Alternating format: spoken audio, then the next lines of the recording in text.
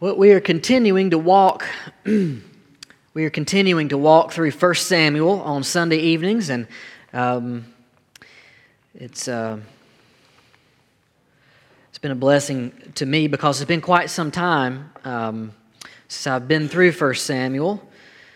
In 2019, I read through the Bible in the CSB, which is the Christian Standard Bible.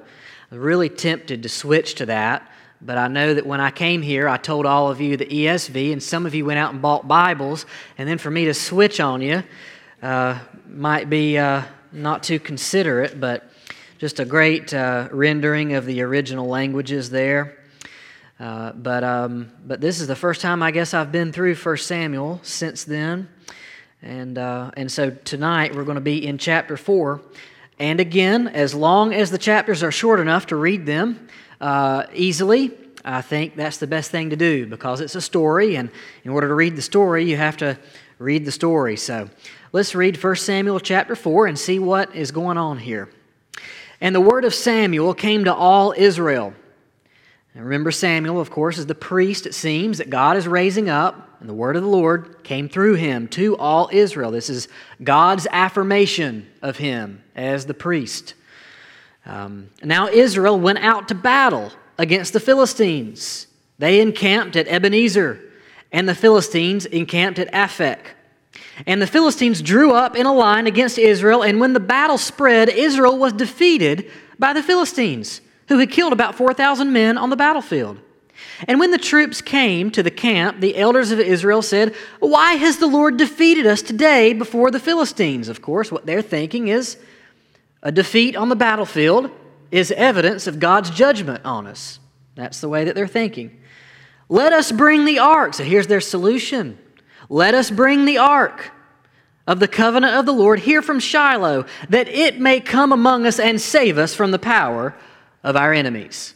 So the people of Israel have a problem. They've been defeated in battle, and now the kind of solution that they're looking for tells us about their heart, tells us about what's going on inside of their hearts.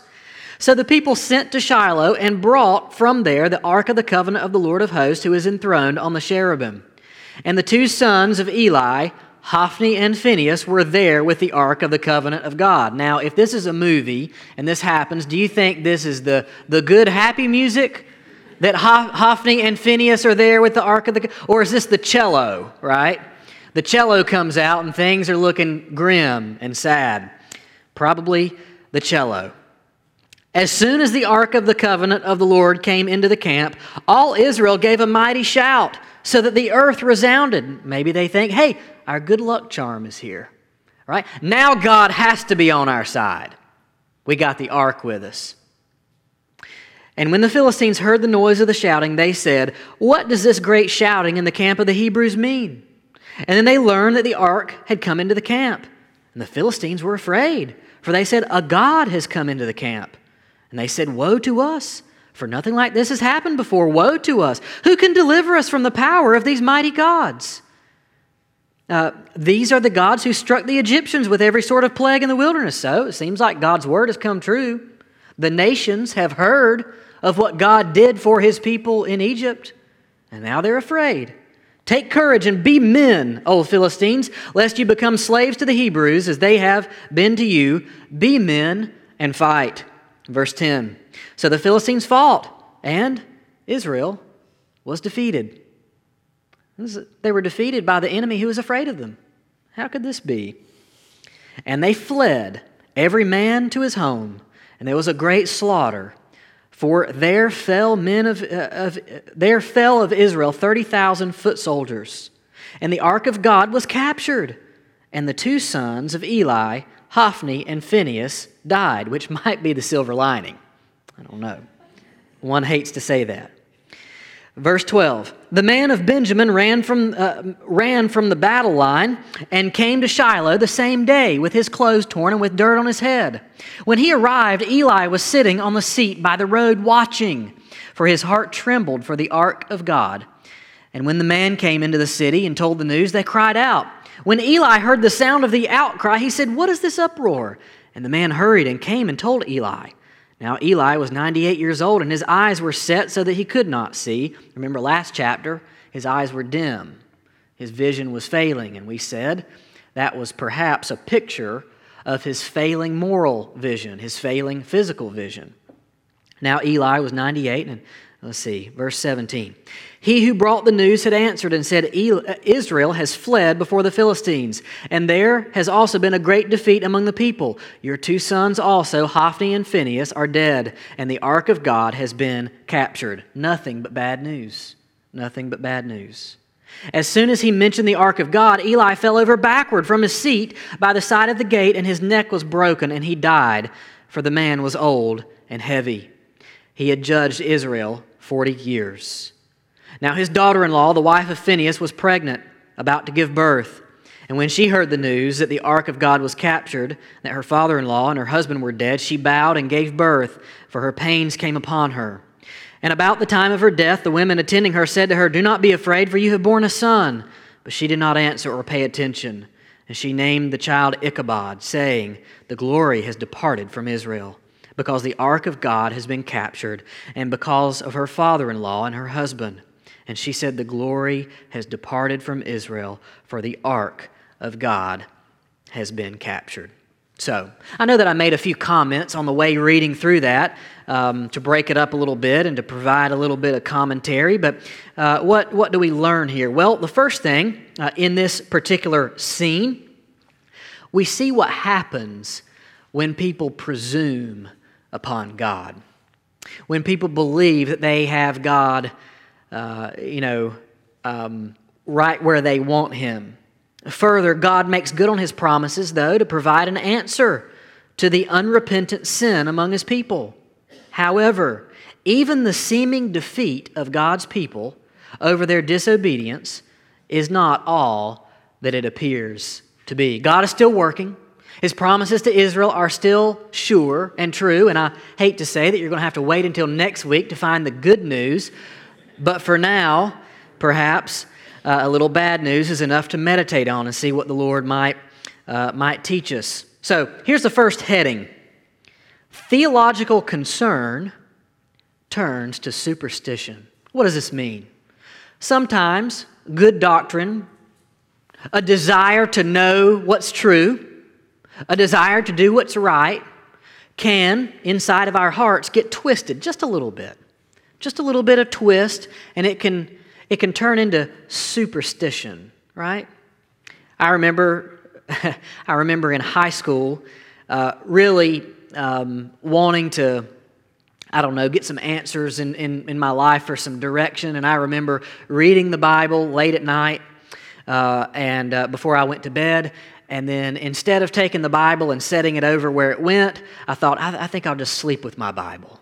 And maybe that'll demonstrate to God how much I mean it, right? This little superstition, if I just sleep with the Bible. I did this also with my putter when I was trying to be a good golfer in high school. If I just sleep with my putter, maybe I'll wake up tomorrow and be a better golfer or something like that. It didn't work, by the way. I was a room temperature golfer at best. But this is what the people of Israel are dealing with. They think that perhaps they can treat God as if He's a genie in a bottle to be summoned, to be used. And it doesn't work out for them. They ask the question, why has the Lord defeated us today before the Philistines? This is the theological concern. They're wondering, wonder if we need to do some self-reflection, if we need to do some hard searching, because we have just been defeated on the battlefield by some people that we ought not to lose to, right? So their question is a good one. Why is it that this has happened to us? Their question is totally appropriate, but their answer, the way that they seek to solve their problem, is not pleasing to God. And that's why I've entitled this lesson, A Serious Problem, the Wrong Solution. So we see here, let us bring the ark of the covenant of the Lord here from Shiloh, that it may come among us and save us from the power of our enemies. Now notice, they're not saying let's cry out to God and let's put on the sackcloth and ashes and let's rip our clothing and let's prostrate ourselves before Him in repentance and say, God, would you forgive us for whatever sin is among us? Would you keep us from the consequences of the sin of Hophni and Phinehas? They're not seeking to repent of their sin. What they're trying to do is bring the ark. Maybe the ark will save us. They're not even talking about God saving them. They're talking about the ark. Maybe the ark can save us, right? It worked last time. Instead of rightly diagnosing the problem in their land, which was their immoral religious leaders, that was their problem. They had these immoral religious leaders, and instead of rightly diagnosing the problem, the people turned to a superstitious solution. Maybe there's a magical power in the ark, and if we just bring the ark to the right place, the Lord's not going to let His ark be captured. Well, He might if He wants to teach you a lesson, is what they learn. In this way, they treat the ark like a talisman, which is like a good luck charm, a relic, something like that. This is not without reason. The ark has been associated with success in battle before. I know that we didn't walk all the way through Joshua, but in Joshua 6, this occurs. Let's see. I'll just read this. Joshua 6, verse 6, and it says this. And Israel was brought very low because of Midian, and the people of Israel cried out for help to the Lord. At least they're crying out to the Lord, right? When the people of Israel cried out to the Lord on account of the Midianites, the Lord sent a prophet to the people of Israel. So this is what happens when you repent the right way.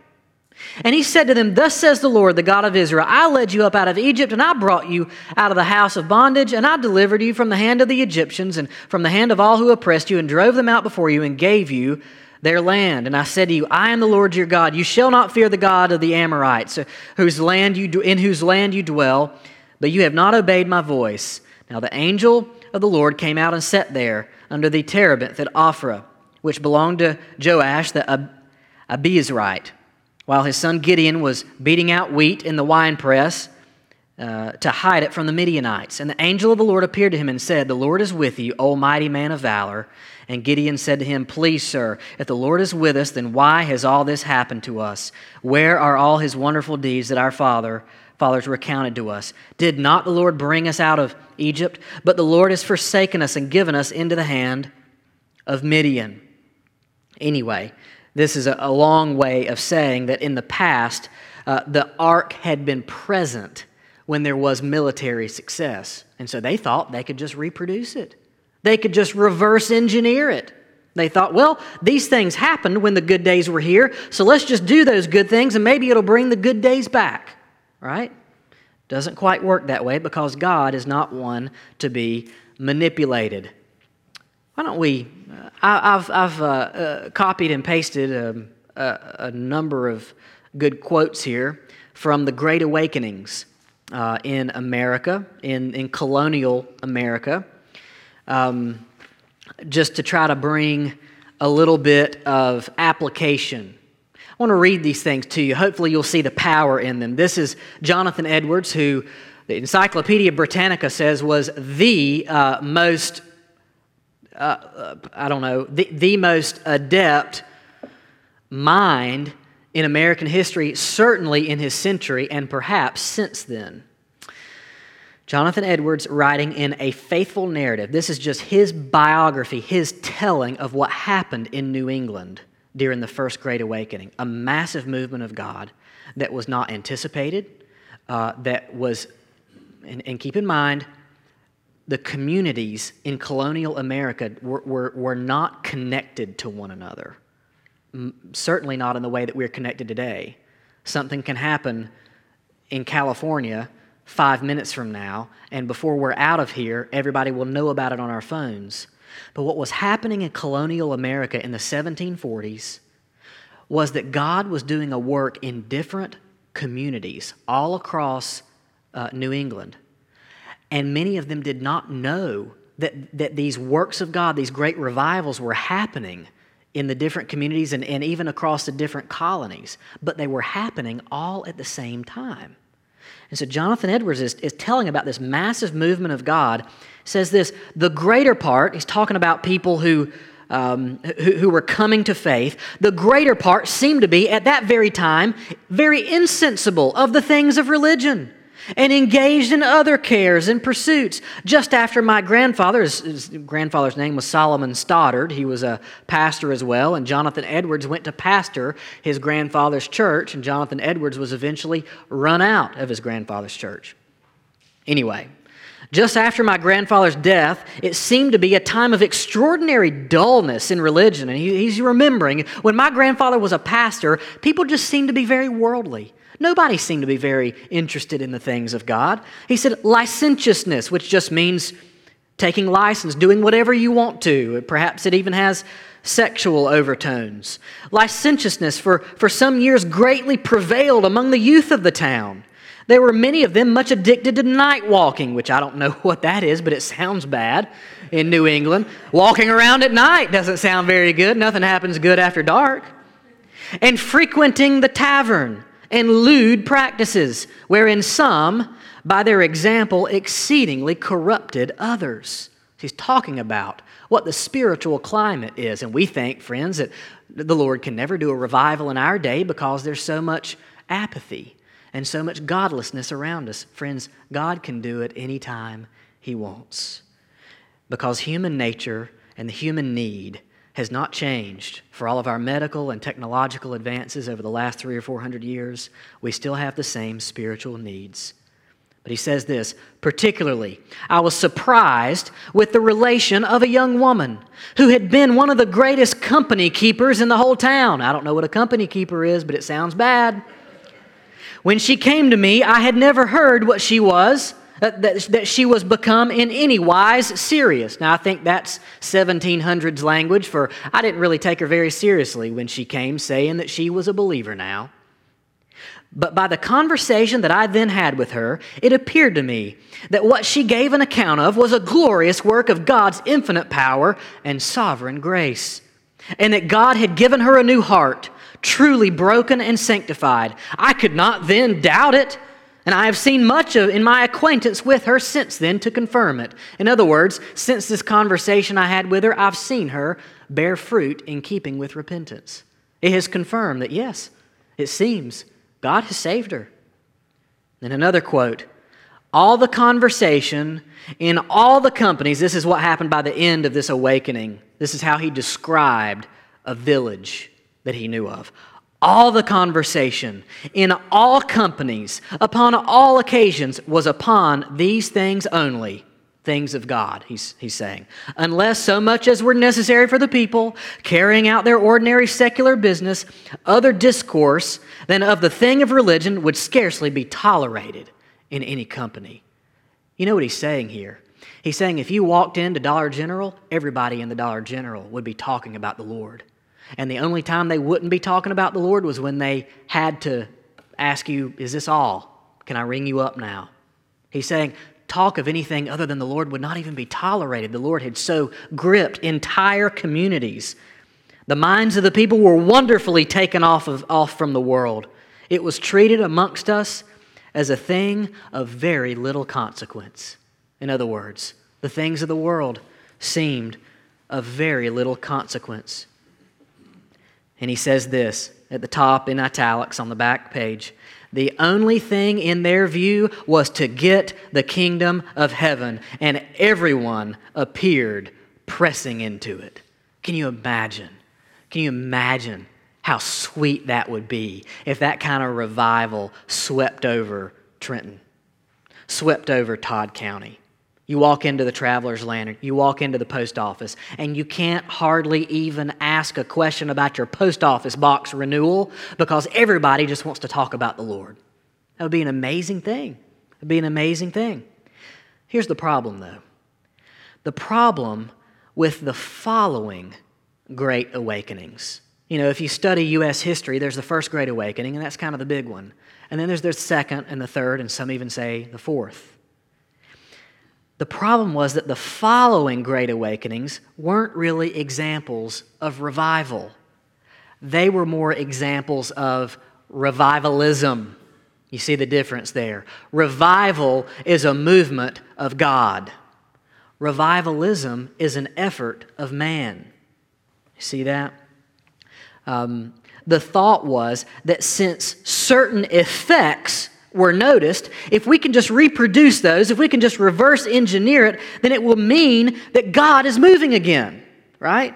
So, let's see. Wait a second. Here's a person that in the first Great Awakening, they became convicted that they didn't need to be, doing X, Y, or Z anymore. So now, let's make sure nobody does X, Y, or Z, and maybe God will come back and bless it. You see how that river only runs one way from the hand of God. And this is kind of a picture of what's happening in 1 Samuel chapter 4. They think back to a time when the ark was there. Oh, the ark was there. God blessed us. So let's bring the ark back and maybe God will bless us again. And the ark of God was captured, though, and the two sons of Eli, Hophni and Phinehas, died. Here's what we learn from this. We must be wary of idolatry. God is less interested in the outward form than He is in the inward heart and the motivations of our worship. All of this, perhaps, it foreshadows Saul, who was intent, by the way, on performing the letter of the law, but he did not have the spirit of the law. Remember Saul? David, however, was a man after God's own heart. David, of course, an imperfect person, but his heart motivations were rightly placed. We are constantly led to see which one God cares more about. I would read this to you from Psalm 51. For you will not delight in sacrifice, or I would give it. You would not be pleased with a burnt offering. The sacrifices of God are a broken spirit, a broken and contrite heart, O God, you will not despise. And then also from John 4, Jesus said to her, to the Samaritan woman, Woman, believe me, the hour is coming when neither on this mountain nor in Jerusalem will you worship the Father. You will worship what you do not know. You worship what you do not know. We worship what we know, for salvation is from the Jews. But the hour is coming and is now here when the true worshipers will worship the Father in spirit and in truth. For the Father is seeking such people to worship Him. God is spirit, and those who worship Him must worship in spirit and truth. And then we see here this word about Eli. I really need to help myself out and write down the verses. When he arrived, let's see, maybe about verse 17. Verse 13. When he arrived, Eli was sitting on his seat by the road, watching, for his heart trembled for the ark of God. And when the man came to the city and told the news, all the city cried out. I don't know about you all, but I kind of have a little soft spot in my heart for Eli. The poor brother, he's just doing the best he can. I think he kind of knows what's right. He just doesn't quite have the heart to do it. He doesn't quite have the heart to rebuke his sons. His heart yearns for the ark of God, but he's just not quite motivated enough to make the hard decisions that are necessary to take care of his people, I guess. Here's Eli. Notice Eli. What is he doing when the man finds him at the gate of the city? He's sitting, waiting, watching. He's in the same condition we found him in the beginning of 1 Samuel. He's sitting. Eli seems to be portrayed as always waiting around to be informed instead of actively going and doing. He's waiting around for some news, even when the news seems as always bad. I'd say this, what we learn here, passive leadership gives birth to moral decay. Passive leadership gives birth to moral decay. Nobody ever drifts into holiness. That stream only runs one way.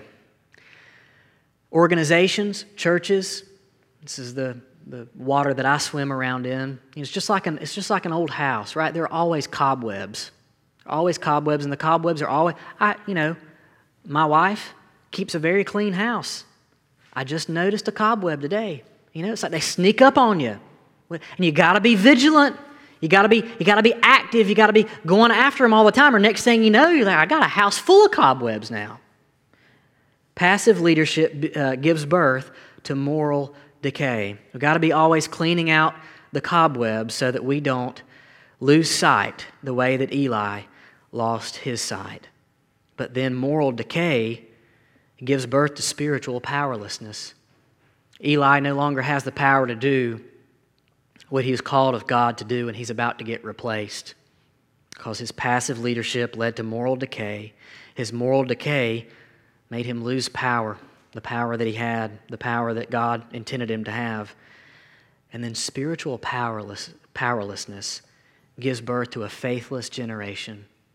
Friends, this is why we must be ever vigilant, because we are given the responsibility to raise up another generation of our kids and our grandkids to understand the gospel and to believe it. Now, we can't make them believe, but we can put the gospel before them ever, asking God, oh God, would you send us an outpouring of your Spirit, just like you did in the 1740s in the day of Jonathan Edwards, so that people would be so enraptured by who God is that it would totally transform the society. The last verse we'll consider are these words of the daughter of, help me out here, the daughter of one of the sons of Eli. Is that right? Thank you. Phinehas' wife. So, yep, the daughter of one of Eli's sons, Phinehas, or the wife of one of Eli's sons, Phinehas, and she's about to give birth, and she says this very true thing as she wraps up the chapter for us. And she said, the glory has departed from Israel, for the ark of God has been captured. This narrative, it continues to set before us the theme of the turning of a page. This moment seems like a holdover from the time of the judges, and these are not my thoughts. It's Robert Chisholm, who I'm reading here, he points this out. The people in the time of the judges, the people are constantly suffering for the evil that they will not purge out from among their midst. And that's what's happening here. Noticeably, Samuel is absent in this chapter, right? Except for that very first verse, all of the bad stuff happens and there's never even a mention of Samuel. You know, it's like his fingerprints aren't on the murder weapon. All of this has to do with the immoral leadership of Eli and his sons. The contrast between faithful Samuel and faithless Eli, and moreover Hophni and Phinehas, it prepares us to expect a brighter future. And so, that's why I would tell you, come back next week.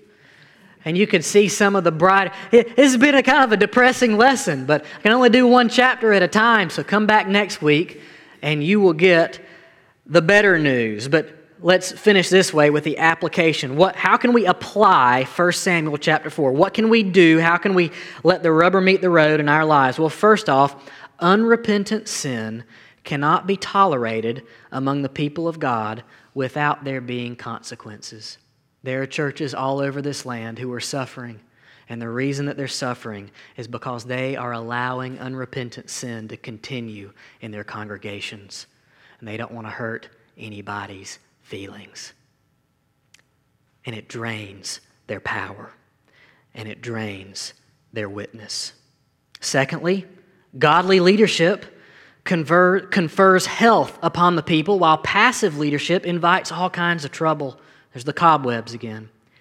And then behind the scenes, the last one, behind the scenes of human sin and success is a God who is sovereignly ordaining His gracious ends. Do you think God is going to allow His ark to be held in the hands of the enemies forever? No, because He has promises that He has made to His people, and God will not sleep on His promises. And I hope that truth will help you sleep tonight, that God will not sleep on you, and He will not sleep on the promises He has made to His church. Let's pray, and we will be finished after one more song of reflection. God, we thank You for this time. We thank You for the Old Testament. We thank You how, while it can seem very far removed from our day to day, it is just as apt and just as applicable today as it has ever been. And so, God, we submit ourselves to it. We ask You, God, help us to learn the lessons from the Old Testament and from the New Testament that we need in order to live lives set apart to You. Lord, we pray these things in the name of Jesus. Amen.